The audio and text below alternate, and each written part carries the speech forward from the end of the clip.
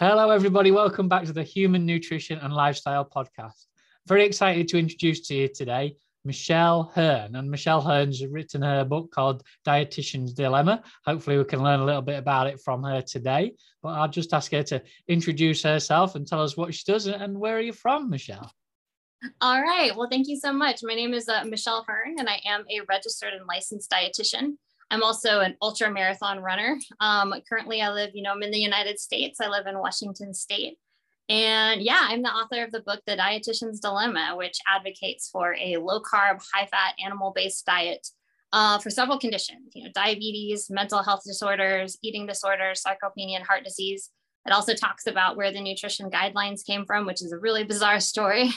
And then I talk about running, like how can you do endurance sports as a low carbohydrate athlete? So, I'm a traditionally trained dietitian. So I was taught you need all these carbohydrates and quote unquote healthy whole grains. And, now I see that that's really destroying the health, not only of, the United States, but, the world. I'm sure in the UK, you guys have issues with diabetes and obesity and all that stuff. So now I'm on a mission to advocate, this way of eating and to continue to speak out and just, help anyone I can. So what got you into wanting to be a dietitian then in the first place? Yeah. So my backstory, I actually had a really serious eating disorder when I was much younger. So I also write about this in the book. When I was 12, I was about 5 feet tall. Oh no, we have different systems here. I'll see if I can do it in kilograms. I was 5 feet tall and about 57 pounds. So I think that would be about 23 kilos. I mean, very, very, basically wasting away.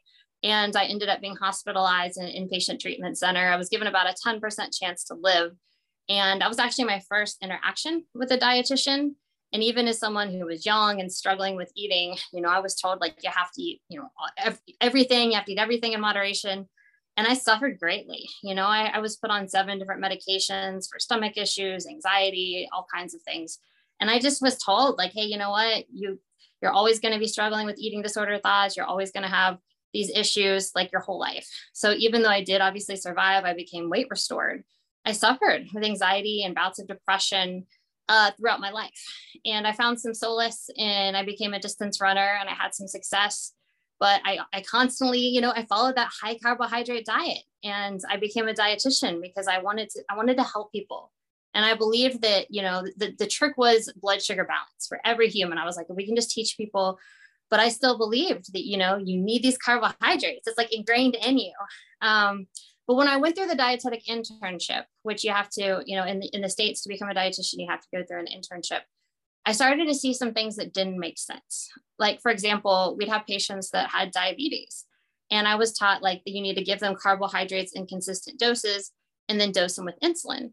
So I would just simply ask questions like, well, why don't we have them eat less carbohydrates? And I was told, no, you can't do that. That won't work. That's not good.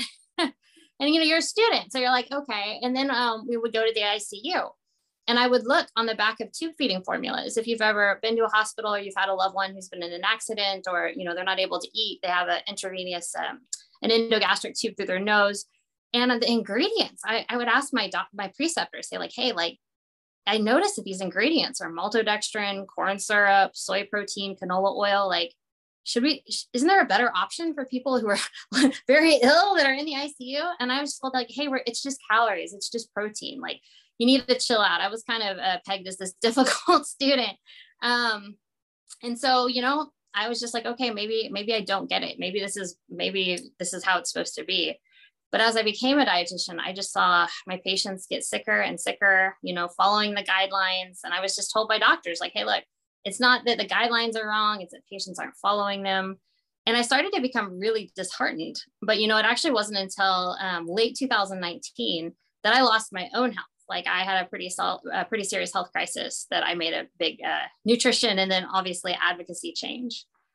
So how long was you a dietitian then? Was you a dietitian for a long time, giving out all the advice of, everybody needs carbohydrates, you must follow the guidelines. Was you doing that for a long period of time then before you got to 2019, before you found a different way? I was. I also, for a while, I actually took like a management position, a more of a supervisory role in the kitchen. So I was like, I got to get out of here. Like, this is just starting to break you. But, you know, I've done several, I've been fortunate to be able to do several different positions as a dietitian. I worked in, you know, acute care, where I worked in like oncology, ortho, neuro, med surg. I've gotten to work in 2 different psychiatric hospitals. And you want to talk about very horrific feeding happens in the psychiatric hospitals. Like, and I write in my book that we average giving our psychiatric patients, the average is 42 teaspoons of sugar a day for our psychiatric patients. Yeah. And so once again, you know, I would ask these questions and I would try to bring this up, but unfortunately, you know, you're not allowed to talk. And I don't know if it's different in the state, I'm sorry, in the UK, but you're not allowed to advocate anything other than the guidelines. And yeah, so it is a similar thing over here in the UK. Yeah. You often find that dietitians and nutritionalists will just follow the general eat well guide, as it were, you know, whole grains and yes. Make sure you get plenty of fiber and all that kind of stuff. Carbohydrates are the bottom of the pyramid, you know, the pyramid scale. The carbohydrates at the bottom, make sure you get plenty of those, and then it sort of filters out to protein at the top, which we know is obviously that should be the reverse. So it is kind of similar over here, and it's probably similar training as well. But I'd like to dive into this 2019 then. What actually the light bulb moment? What actually changed? Yeah. So let me tell you, I was you know, here in the States we have like the Boston Marathon, you know, and I've qualified for Boston 13 times, but I really wanted to qualify for the Olympic trials. Like I wanted to run. You know, I didn't necessarily have ambitions of making it to the Olympics, but I wanted to, you know, you have to run under 2 hours and 45 minutes in a marathon. So that's a, you know, 6-17 minute pace. And so I was training really hard in 2019, and I had taken a job. I was working in Portland, Oregon at a acute care as an acute care dietitian. And I just suddenly noticed I wasn't recovering well from workouts. Like I was extra kind of achy. And, you know, at first you're like, well, I'll just, you know, I'll try to stretch more, rest more, ice more. But then I noticed I was kind of feeling dizzy and shaky during runs. I was not feeling well throughout the day. I wasn't sleeping well. And I was kind of at a loss, because I was like, you know, I had this huge goal, and I had ran a 2:54 marathon. So I was like, I really want to put it all out there and try to do this. And so I reached out to a couple friends, a couple people I know who were sports dietitians. And they said, hey, Michelle, like, you're probably just not eating enough carbohydrates. I said, are you sure? I'm getting like 300 grams, sometimes 350 grams a day. And they're like, oh, you need more. Oh, you're getting 6 times a day. You should be eating 8 times a day. And, you know, long distance runners so I'm like, all right, I'm all in, let's do this. And things obviously got worse. I noticed I started to have panic attacks. I hadn't had those in years. One day I was just so anxious I couldn't go to work. And finally, the kind of end moment was I came home from work. I just had a really rough day at the hospital. You know, I had a patient pass away, and I came home early, and I literally like fell asleep. I think it was like 5 p.m. I fell asleep, but I woke up at like 2 a.m. And it just felt like my muscles were on fire. Like everything hurt. And I didn't know what to do. You know, at this point I had done what I thought I needed to do. I've been icing, stretching, eating. And so I'm walking around that, you know, my kitchen at 2 a.m. What do I do? And I decided, like, all right, this is what I'm going to do. So I drove to our local gas station. I got 20 pounds of ice. I put it in the bathtub. So it's like 3 a.m. I'm sitting in an ice bath crying. And, you know, my wife comes in and is like, you know, maybe we should do something different. And I'm like, yes, that's it. I'm done. And no more running. I'm too old. At that point, I was 36. I'm like, this is a young person's game. This is a 25-year-old game. I'm done. I'm never running again. I'm tired, because I was broken. I was physically exhausted, mentally exhausted, spiritually exhausted. And I just made peace that night. Like, I'm no longer a distance runner. This is it. And so if I wasn't going to run, you know, that next day, I said, well, why don't I just not eat so many carbohydrates? Like maybe try a ketogenic diet or something like that. And my only goal was like, I just want to get enough protein. Maybe if I eat more protein, maybe my muscles will heal. And then I came across 2 things that changed my life. One, the carnivore diet. I saw Sean Baker in the carnivore diet, and I was like, this is nuts. Like, I can get behind eating meat, but all meat. But then I came across Zach Bitter, who is, you know, at that time, he was the world record holder in the 100-mile race. And he follows a very low carbohydrate diet. And I was kind of blown away. I was like, how can you be successful? Like, because I knew that you could eat low carbohydrates and run very slowly. But I'm like, you know, this guy's doing 6:40 pace. Like, that's amazing. Like, you know, breaking records. And so I decided, I sent Zach an email. I was just curious, like, hey, can you tell me more about this? And then I just decided, you know what, why not try like a carnivore type elimination diet just for 30 days? Like at that point, I had nothing to lose. Like I was literally in the bathtub at 3 a.m, in ice. And so that was the time I decided to do that. And and I have a history obviously of an eating disorder, and my partner wanted none of it. She was very concerned that this way of eating was eating disordered. This is going to set you back. This is terrible. But yeah, I just had some strange intuition. Like, I think I need to do this. I think this makes sense to me. I reached out to several people in the community. And I was shocked. There's so many men and women, and I was, they were so kind. They gave me information. I was like, hey, my health is a mess. You look happy. I'm not happy. Gave me some information, pointed me in the right direction. And so I was like, all right, let's just give this a whirl and see how it goes. So at this point, then you've totally given up running. You've stopped altogether. All you're doing is just basically trying to concentrate on getting some better nutrition. Yeah, just, and that was truly my only goal, was like, you know what, let's take the next 30 days. Let's just see. Let's see if the extra protein heals. Let's see if because yeah, at that point, like I said, my anxiety was awful. I was hungry all the time. I was hurting all the time. I'm taking way too much ibuprofen, and I was kind of scared. I was like, I don't know what else to do. And so I figured if I just took the running out and then focused on protein, and that my goal was only to do this for a very short period of time. I had zero intention of being a long-term low carbohydrate person. Yeah, it's great that you even thought that, though, and you even set that goal and thought, right, I'm going to do it for 30 days or 4 weeks, whatever you did, because lots of people think, oh, well, maybe I'll try a keto diet, or maybe I'll try this diet, try that diet. And then they do it for a couple of days and think, no, that's not for me. So it's great that you did set that time span of 30 days, because when we work with people in our reset community, I always say you need at least a minimum of 4 weeks, especially if you're training as well. I wouldn't recommend training whilst you're doing something like that. And it's great to hear that you dropped the training on the head altogether, because you was just concentrating purely on getting better, purely on helping your muscles, purely on recovery. So by dropping whether it was intentional or not at the time, by stopping running, you probably went through like what was more known as a reset period quicker. So tell us about how your body began to start to feel after a week, 2 weeks. Well, and here's the funny thing too. And I think you made a really good point. If you do a ketogenic, if you're a very high carbohydrate human, which most humans are, I mean, we just eat, it's so sad. I mean, as a nation, as a world, we're just being crippled by all these carbohydrates. But the first week is not fun.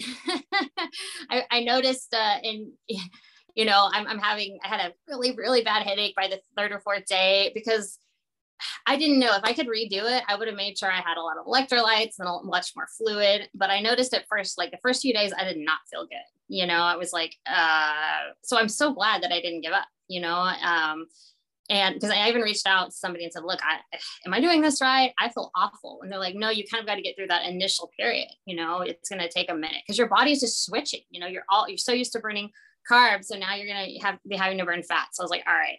But actually within a week, I noticed that my energy was more stable. And my muscles weren't hurting. And I kind of thought like, oh, I'm not running. So of course, a week I'm, not running. But then when I was still in the, working as a dietitian, and it's kind of funny because, you're in the office in the morning and everybody's eating their bagels and bananas. And I'm here with this like pound of ground beef, and they're like, oh, that's different, but I'll never forget, we were at a meeting, and one of my dietitian coworkers was kind of like shaky and was like, oh, I got to get a snack. Like this meeting's going on too long. Do you need something? And I said, oh, I said, I'm fine. I'm going to eat lunch around noon. And she's like, Michelle, it's almost 2. And that would have never happened in my high carb days. Like I had to eat every 2 to 3 hours, or I was shaky. I was irritable. I was constantly eating. And I also noticed like, I just felt more calm. I was able to deal with difficult patient cases easier. By the second week, it was really interesting, and for somebody like myself who has been running for, since I was 14, the world didn't end. I stopped running, and I also wasn't worrying about it or obsessing about it. But kind of a big pivotal moment happened on the third week. I came home from work, and my wife had gotten home early that day, and she said, can you come sit with me?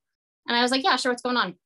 And she said, I'm not sure I like this carnivore way of eating yet, but this is the best your anxiety has been in the 11 years I've known you.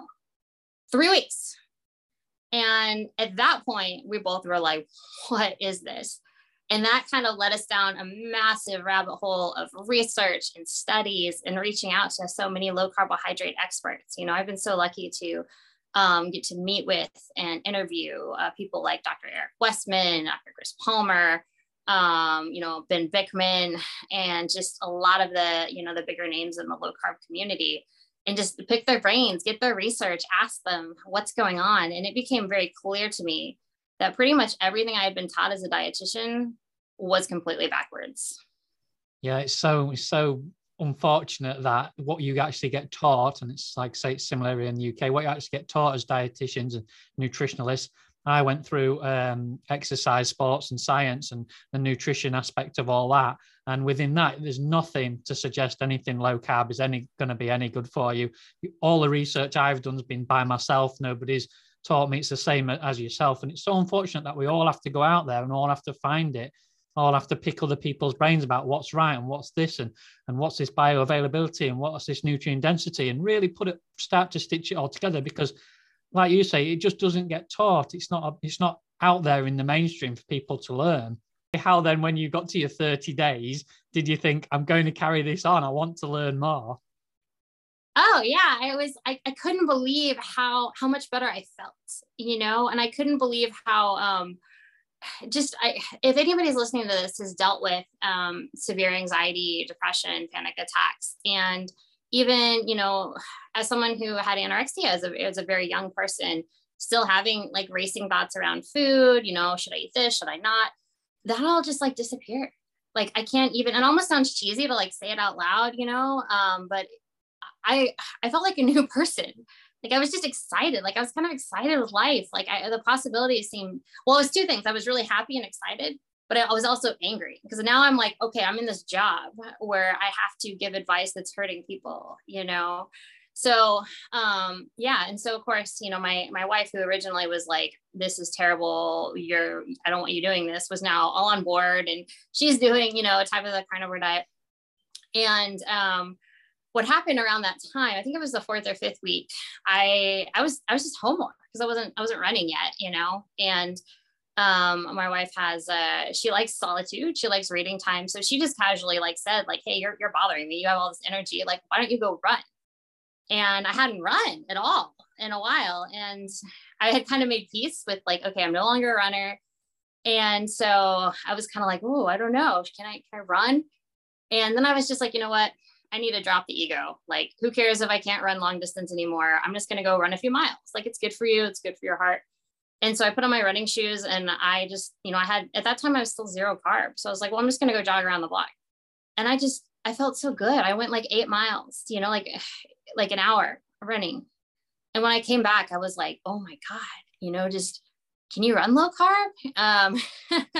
And so of course, my wife was like, oh, this is going to be great. Like, you can be a recreational runner, and it'll be fun. And of course, the wheels started spinning in my head. Like, what could I do with this? Could I take this to the next level? So that's when I reached out to Zach Bitter, and was like, what do you think of coaching me? And so then I presented the idea like, okay, instead of running marathons, how about I run ultra marathons? So not that you was getting carried away or anything, but exactly. started to pick up your running again. And then the cogs started turning, and you was thinking, well, if I can do this low carb, then how far can I go? How much can I push it? Do I even need carbohydrates? Don't I need carbohydrates? All those cogs in your head started to turn. And it's great to see that you've started at the bottom with this, and you've built it up and up and up, and found out more as you've been going. Now, just before we get into the running aspects of it, we'll talk about it, and we'll talk about how you went through there. But just before we do, when you figured out this at the end of 4 weeks, was you then still in your day job as a dietitian, and was you still giving nutritional advice to people that you was disagreeing with? And were you able to change the way you was giving nutritional advice over what you've just experienced? Or was it a case of just having to bite your tongue? So I was still in the in working in the hospital. And of course, you know, when you're working in a hospital institution, you, in the States, we have access to a lot of articles. So, you know, I went through and I printed out all this stuff and I brought it to my supervisors and said, look at this, look at this. How about, can we talk about this? Can we teach this? And I was just I was immediately shut down, said, no, you cannot teach this. Keep doing what you're doing. It's fine. And so I will neither confirm nor deny that I went into patients' rooms and said, hey, look, this is what I have to tell you. But if you're interested, I could tell you something else. But yeah, I wasn't in the hospital a whole lot longer after regaining my health. So.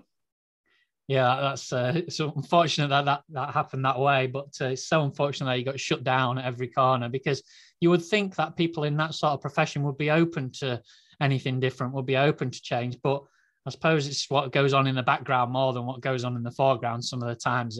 Who's funding a lot of the things in the background potentially? You know, it is sad. It's really sad. We, you know, certainly here in America, we're a capitalist society, you know, and healing people is not a sustainable business model, because think of it, you know, if I heal you, I lose you as a customer. If you're no longer diabetic and I don't sell you insulin, and you're not having, you know, you losing your feet from amputations, you're not having surgery, you're not going blind, then I lose this money. So I can't heal you, but I can't kill you either. I mean, if you're dead, then you're also don't need my services. So the only way for me to make money is to keep you perpetually sick. And it's sad.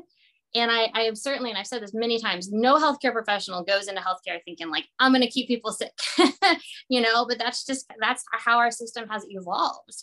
And, you know, there's a reason that the Academy of Nutrition, which is the governing board of all dietitians in the United States, there's a reason that they're sponsored by the National Confectionery Association, by Candy, by General Mills, by Kellogg's, you know, because they get funding from those things. They help write the guidelines, and we're just going to perpetually keep people sick. Yeah, I mean, a lot of people don't know that. It's good to bring it to the fore and just to say, open your eyes, just see what's happening there.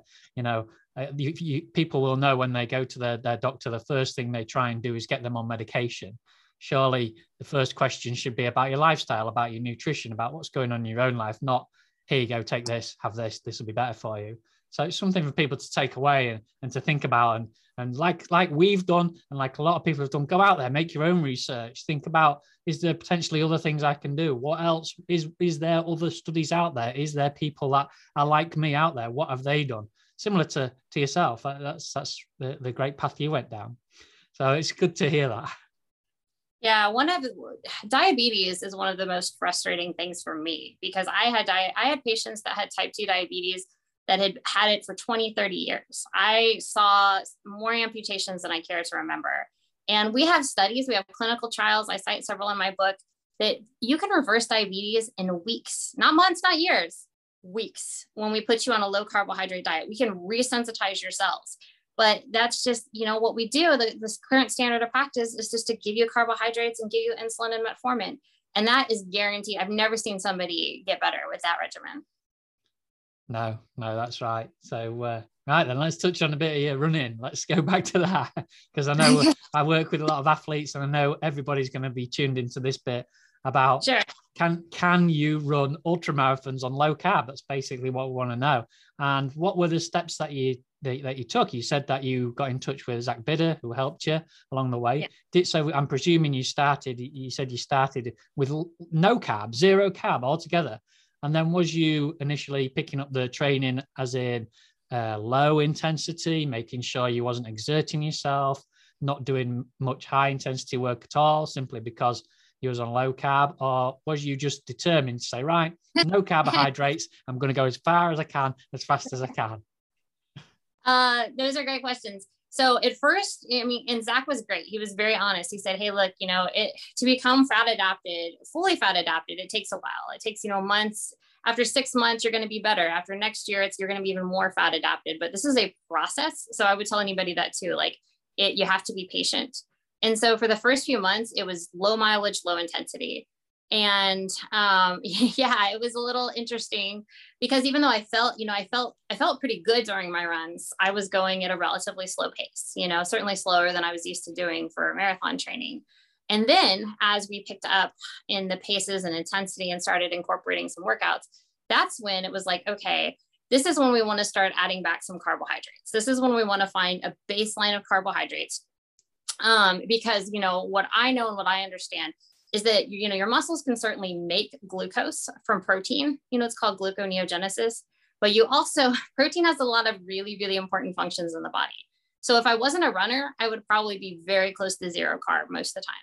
But because I am a runner and because I'm burning a lot of, certainly my own body fat, but also some glucose, I want to make sure that, all the protein I'm taking in does all of its other functions too.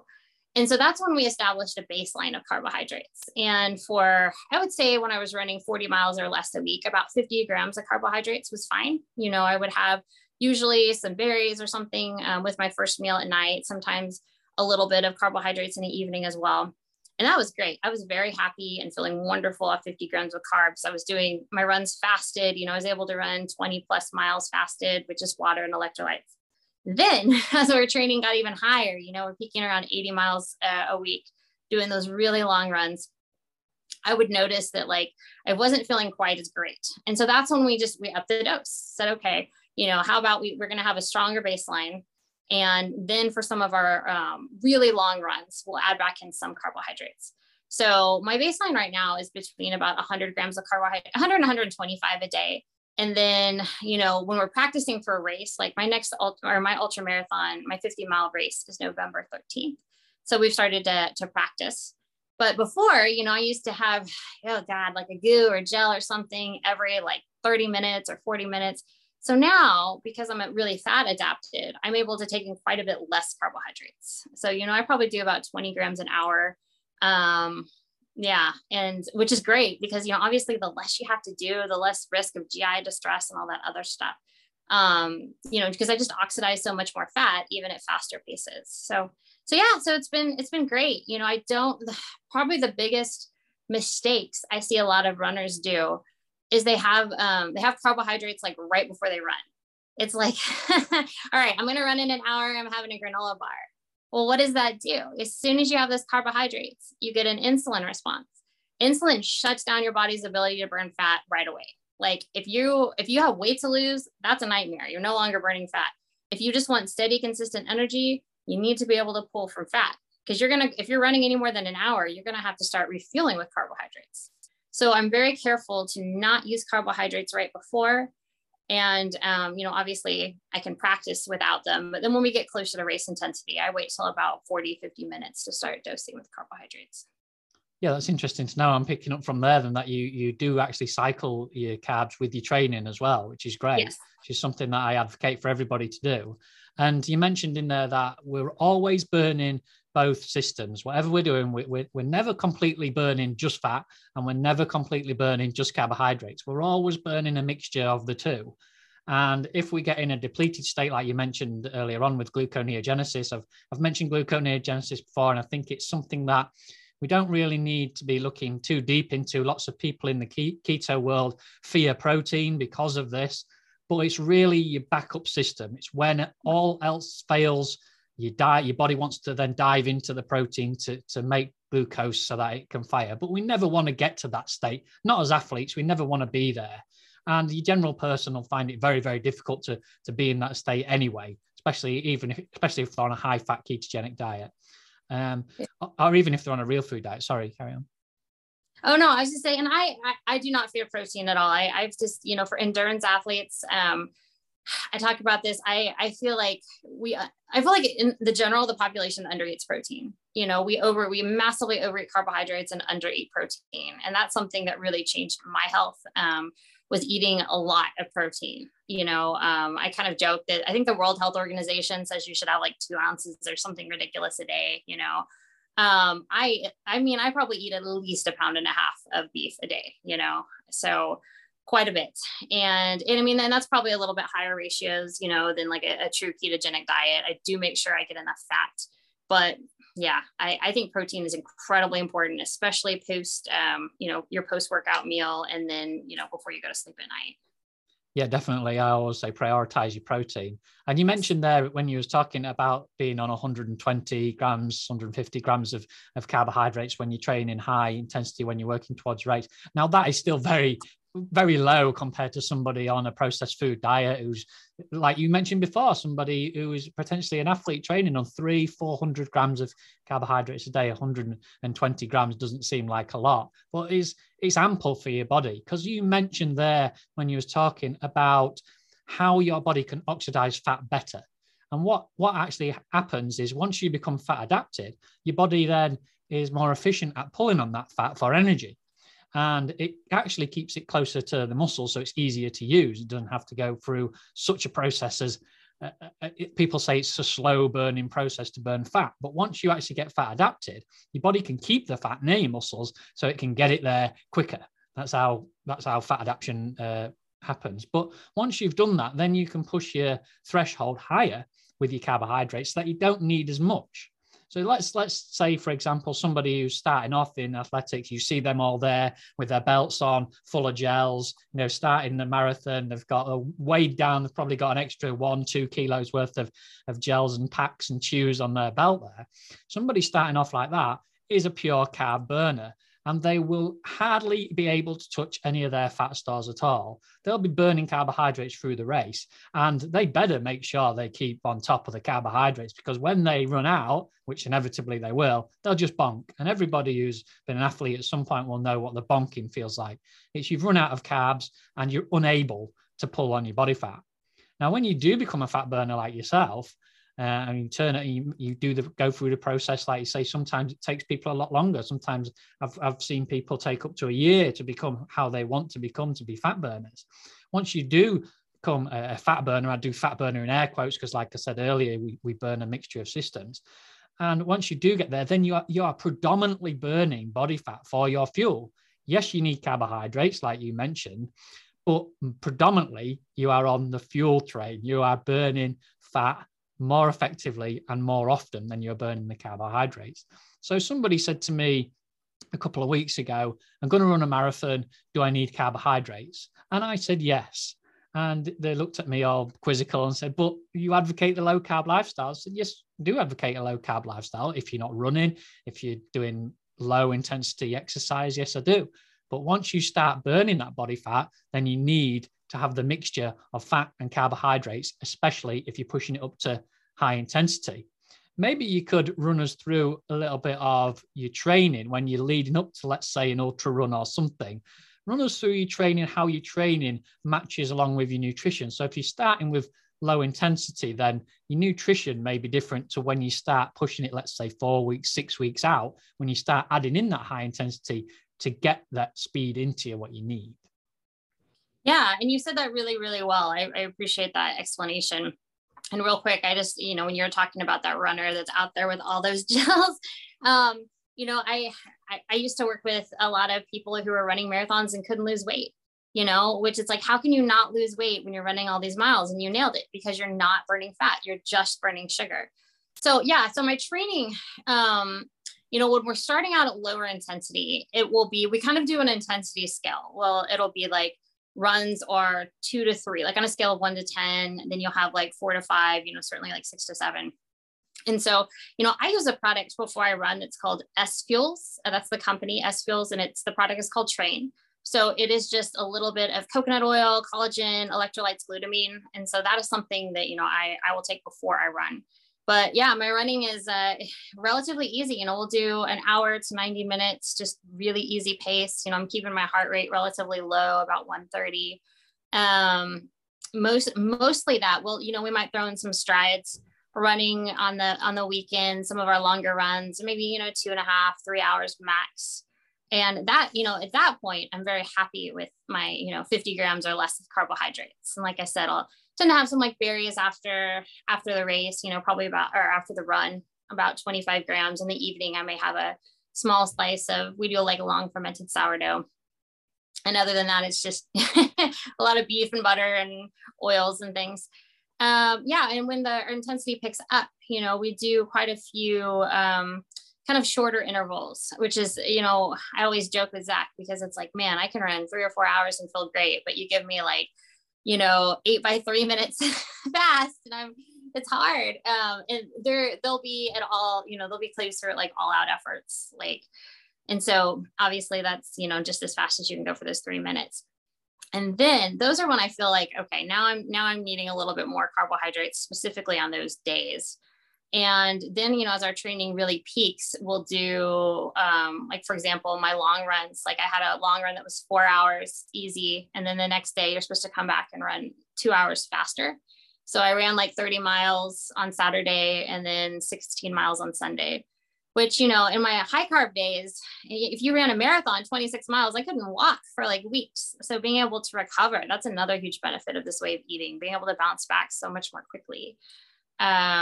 Yeah. And so, then we do longer intervals, like, as opposed to like all out intervals, we do like longer, like 10 to 15 minutes at like a 6 to 7.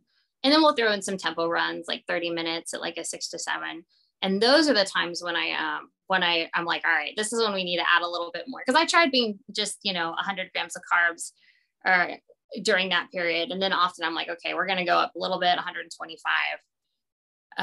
Yeah, that's it. I mean, it's relatively simple. It's relatively straightforward. I usually take one day off.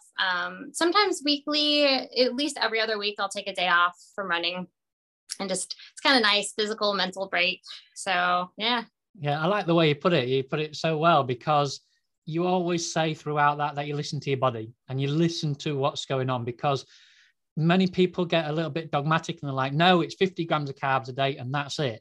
But if you're putting in exercise, you're putting in harder work, it doesn't necessarily have to be exercise, could be stress, could be a harder work day, could be anything. And it's so important to listen to your body. And if you need more than the 50 grams carbohydrates a day, then take it in. You will feel a lot better. I mean, like I've said a lot of times on this podcast before, real food carbohydrates are not to be feared. We always try and get you away from the processed and the refined carbohydrates. They're the ones that cause the majority of the problems. But real food carbohydrates, like you mentioned, the sourdough and the berries and the sweet potatoes, they're all the things that will help you supplement prioritized protein nutrition, if you will. So it's great to think, how do I feel? Do I feel fatigued? Is my body starting to ache? If it is, then perhaps you need to add in those little bits just to supplement the protein that you're having. And as well, do you time your carbohydrates? So what I mean by timing the carbohydrates is a big thing that I've started to do now. Is, like you mentioned earlier, people will still carb load. It's a big thing within athletics, within running, within cycling, within triathlons that I do. They say, oh, you must carb load the night before. You've got to make sure all your glycogen stores are full. But I really try and put that down to training and fill my glycogen stores through training rather than through nutrition. Yes, you need a little bit, but carb loading for me is something of the past. I'd like to teach it to others and say that potentially we should be protein loading, not carb loading. So when I'm talking about timed carbohydrates, I mean after workouts. Yeah, when I was a high carbohydrate athlete, I would finish a workout or a long run and just feel wiped out, like almost sick, And so I always was having a fast acting carbohydrate right after I ran, and then certainly like trying to eat really quickly, But now it's really nice. I've found that, if I'm not doing a really intense run, like if I'm just doing an hour easy or even a couple hours easy, I'm not really worried about it. I'm not super stressed. I'm going to get home, shower, certainly get some fluids, but I'm not overly worried about like, oh my God, I have to get these carbohydrates right now, Certainly like if I have a really like long back-to-back workout, like that 4 hour, 2 hour, like 4 hours one day, 2 hours the next day, then I'm going to be a little bit more cognizant. Like, all right, let's make sure we start this carbs, especially since I'm trying to get a little bit higher volume. But if you're only getting 50 through the day, I will prioritize it for that first meal. But it's not like, oh my God, it's 15 minutes. I have to, get it. I feel like if as long as you have it within the next hour or so, you're probably fine. Yeah, that's great. So your body will take care of itself if you let it, if you feel it out, and make sure you listen to it. Like you say, listen to all the signals it's giving you and prioritize that protein. Once you prioritize your protein, I find you get a lot more satiated anyway. So then you don't crave the carbohydrates even after. If you've protein loaded before a workout and it's just a bog standard mediocre workout, not anything high tense, then you tend to find that afterwards you maybe don't even want to eat, or you can wait until dinner time in the evening, or you can just not have that big, let's say, pizza or whatever it is that lots of people crave after they've done a marathon, half marathon, anything like that. So that's great. And I love the way that you put it out there, and loads of people can learn lots from that. But let's take it back to somebody who's not a training, an athlete who's not a training, or just your general person who walks the dog around the block, because there's plenty of people out there who can't relate to athletics, can't relate to ultramarathon running. And I still say to those people that you still need to prioritize your protein. And they're like, well, what do you mean? Do you mean I have to eat more chia seeds? I have to eat more pea protein, you know? And I know there's a bit in your book where you talk about animal versus plants. And the big agenda that's going around at the moment, especially in the UK, is they're pushing plant protein, they're pushing plants, they're saying everybody needs more plant nutrition in their daily lives. And I just want to get across to people that the meat is not bad. Meat is where the nutrition is. Yes. There, you know what, and you have to ask, like, what is the agenda here? I have very strong opinions on plant-based proteins. And most of the time, if you look at like who's behind it, follow the money. But let's talk about this. Like, why are animal proteins and animal foods so much better than plant foods? Like you said the word earlier, bioavailability. We don't teach this in nutrition, and I think this has caused a lot of confusion for people. What is bioavailability? That means what nutrition can my body actually use? And bioavailability is species specific, meaning just because a cow can eat grass and live and thrive, that does not mean a human can eat plants and live and thrive. So I like to use the example of iron. You know, if you take a steak versus, let's say, spinach, and people, you know, as a dietitian, we just tell people like, oh yeah, it's non-heme iron, but it's still good for you, spinach. Well, here's the thing. Let's say 1 cup of spinach has like 5 milligrams of iron. Your body can only absorb 1.7% of that. So that would be the equivalent. What if I wrote you a check for $1,000? And you're like, whoa, cool, $1,000, thanks, Michelle. And you go and cash it. And they're like, hey, she only has $17 in her bank account. And you're like, oh, what the hell? You know, it doesn't matter how much the check says. It matters if you can access the funds. And that's what plant protein is. It doesn't matter that it says it has this much. It doesn't matter that this pea protein is 20 grams. What matters is what can my body absorb and use? Plant proteins are not well absorbed and they're not well utilized. You know, they have a lot of things called anti-nutrients. You know, what are anti-nutrients? They actually block the absorption. I share in my book, I was severely anemic. You know, anemia is actually one of our iron deficiency anemia is the top mineral deficiency worldwide. And, you know, even when I was a high carb athlete, I still ate meat, but I was eating so much oats and nuts, you know, things that have phytic acid that actually bind with iron and calcium. So my body wasn't absorbing it well. So when it comes to meat, you know, that it is so well absorbed. And people hear meat and they think like, oh, it's just protein. No, it's not. It's iron, it's B12, it's thiamine, it's carnitine, it's carnosine. It's all the key factors and it's absorbed perfectly, you know, throughout evolution. You know, and this is where we stop. This is where a lot of humans stop having common sense. We ate meat and fat throughout evolution and had 0 heart disease, 0 cancer, 0 diabetes. Meat is not the problem, and it never has been. We add in processed carbohydrates, Pop-Tarts, chips, bread, you know, processed breads, and every chronic disease goes through the roof. So yeah, I get really amped up with, you know, this vegan vegetarian movement. And I'm certainly like you said, I'm not anti-carbohydrate. I'm not anti-plant, but humans were designed to eat and thrive off animal-based foods. And often what we see, and I've seen this my entire time in the hospital, is especially for women, it's a nightmare. It will mess, you know, the problem is if you go vegan from a very processed diet, you're going to feel better initially, you know, if you're no longer eating donuts and you're eating apples. But over time, your body needs that protein. Over time, you're going to start to have problems with hormones, problems with bone density, all kinds of different issues. Certainly, you know, there is no B12 in the plant kingdom. There just isn't. Sorry, you know, there is no EPA or DHA. And yes, you can make some, yeah, I think it's EPA from ALA from like chia, but it's very poorly absorbed. The conversion rate is 0 to 9%. So, you know, it's, in my opinion, my clinical experience and my research, which I cite a lot in the book, that is one of my most cited chapters, is plants versus animals. It's a really bad idea to invest in plant protein, you know, Eat your meat. Yeah, it's great to see you as passionate as I am about the particular subject, because it, like you say, it just winds me up when people say, but these plants have such and such a vitamins in them, they have so many minerals, they have, but it's not about what the plant has in it. It's about what you can pull from it. And Exactly. a lot of plants, a lot of different kinds of things that people are pushing on you now, even such things like synthetic vitamins and minerals that you get in a pill form. Oh, yes, it's got 10,000 milligrams in there of vitamin A, let's say. But our body struggles so hard to convert vitamin A, even from something like a carrot. It's not in its real form. We have to then convert it into a form that we can use, which is retinol, which we get from meat. So let's get it straight from the source, instead of causing our body the problem of having to transfer it into what we can actually use and losing some of its effectiveness in the process. And there's so many like that out there in the plant kingdom. I'm not saying, I'm the same as you. I'm not saying don't eat plants. They're absolutely great. They do offer some benefit to people, and some people can get more from plants than other people. Some people are better at doing the some people can absorb it a lot better than other people. But more often than not, the things in plants block what you could be getting from your meat. Because that's another thing that I wanted to say is, a lot of people I work with say, oh yeah, I already eat meat, so I'm okay. And I'll say, yeah, okay, you maybe do eat meat, but what else have you got in your nutrition? It's not always about what you can actually add into your nutrition.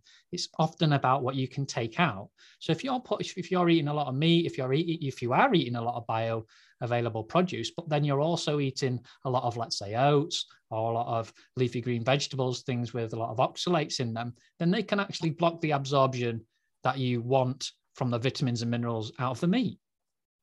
Absolutely. I mean, you said that perfectly.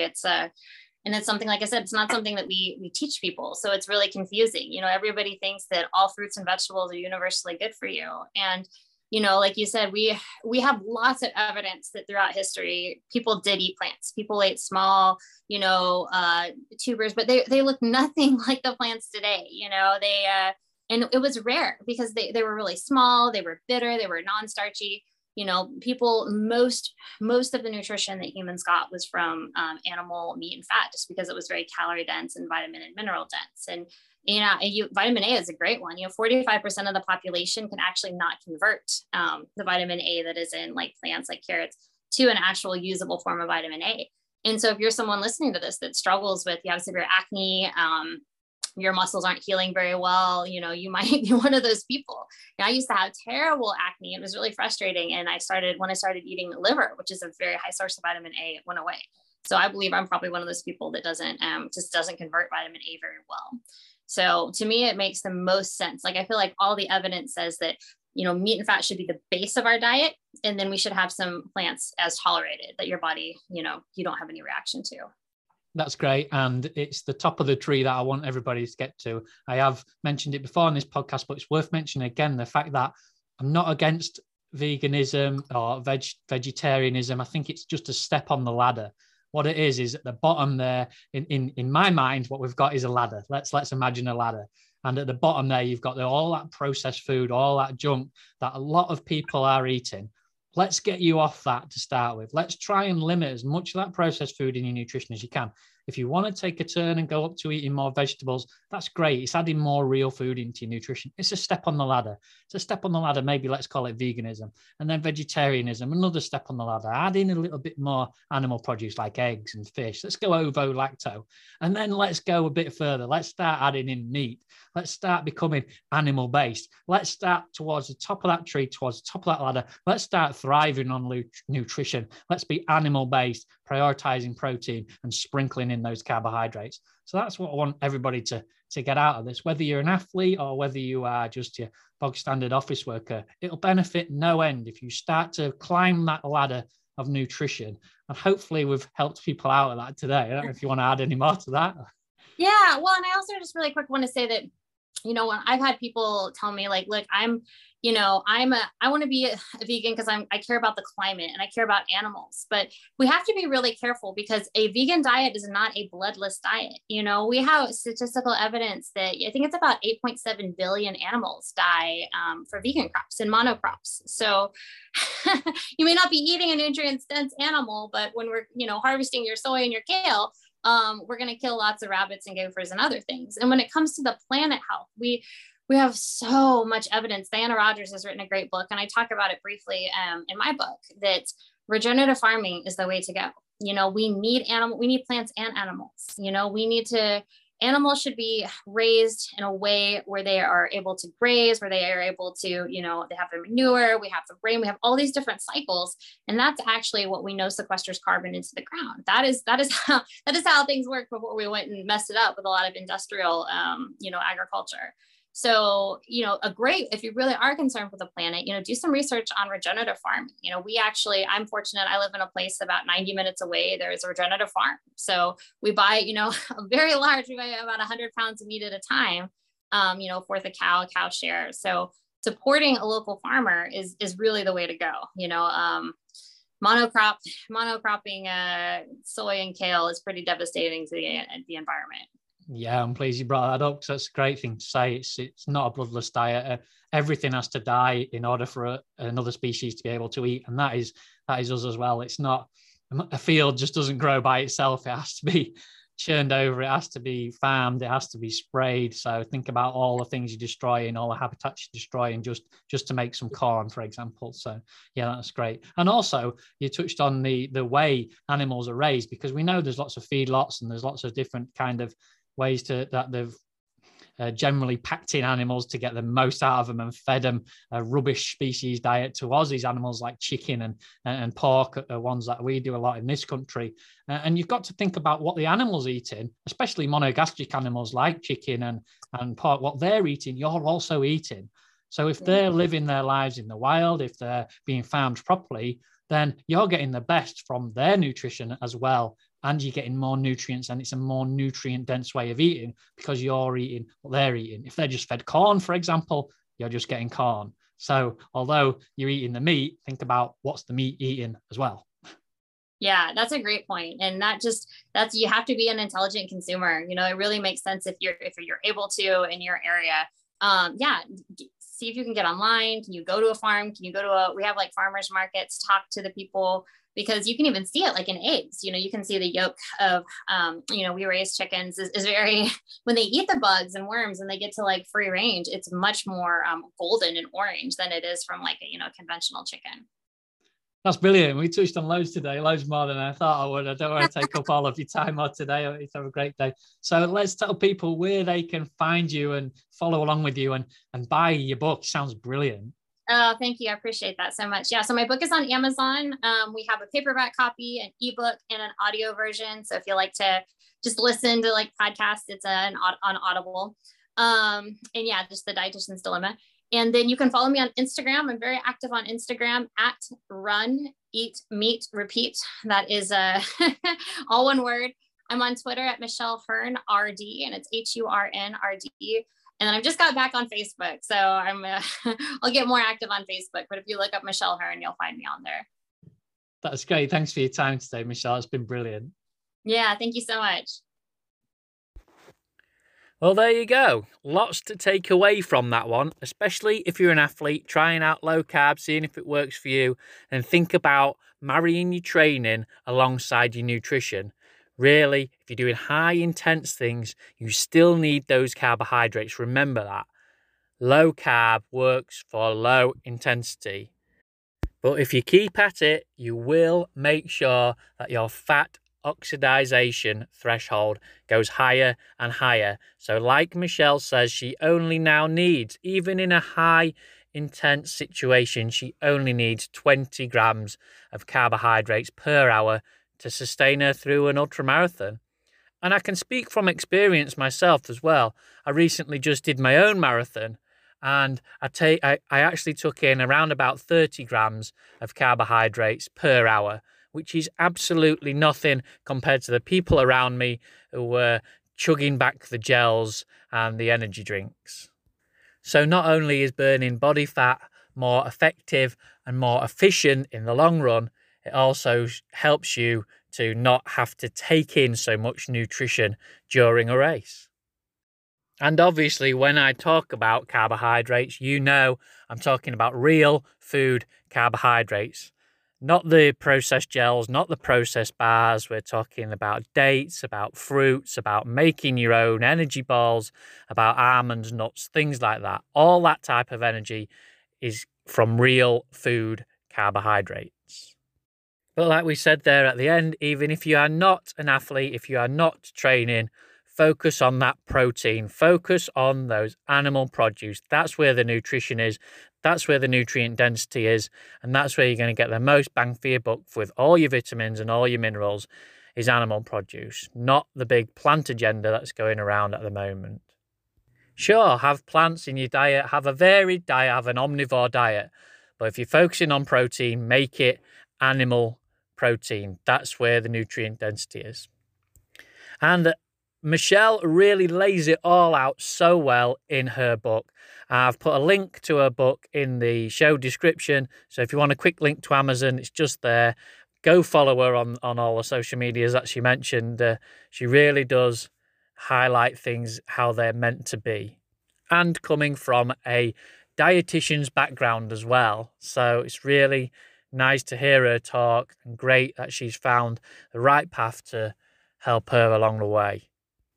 If you're still out there struggling, listening to all this, thinking, yes, but where do I start and what do I do and how do I bring it into my own life, into my own nutrition? What do I need as those smarter choices? Then just be in touch. Go to the website, www.humannutritionlifestyle.com. All the links to our social media is on there. You can email me direct from there and just be in touch. If you need any help at all, get in touch. Until then, be strong, be healthy, be happy, and thrive.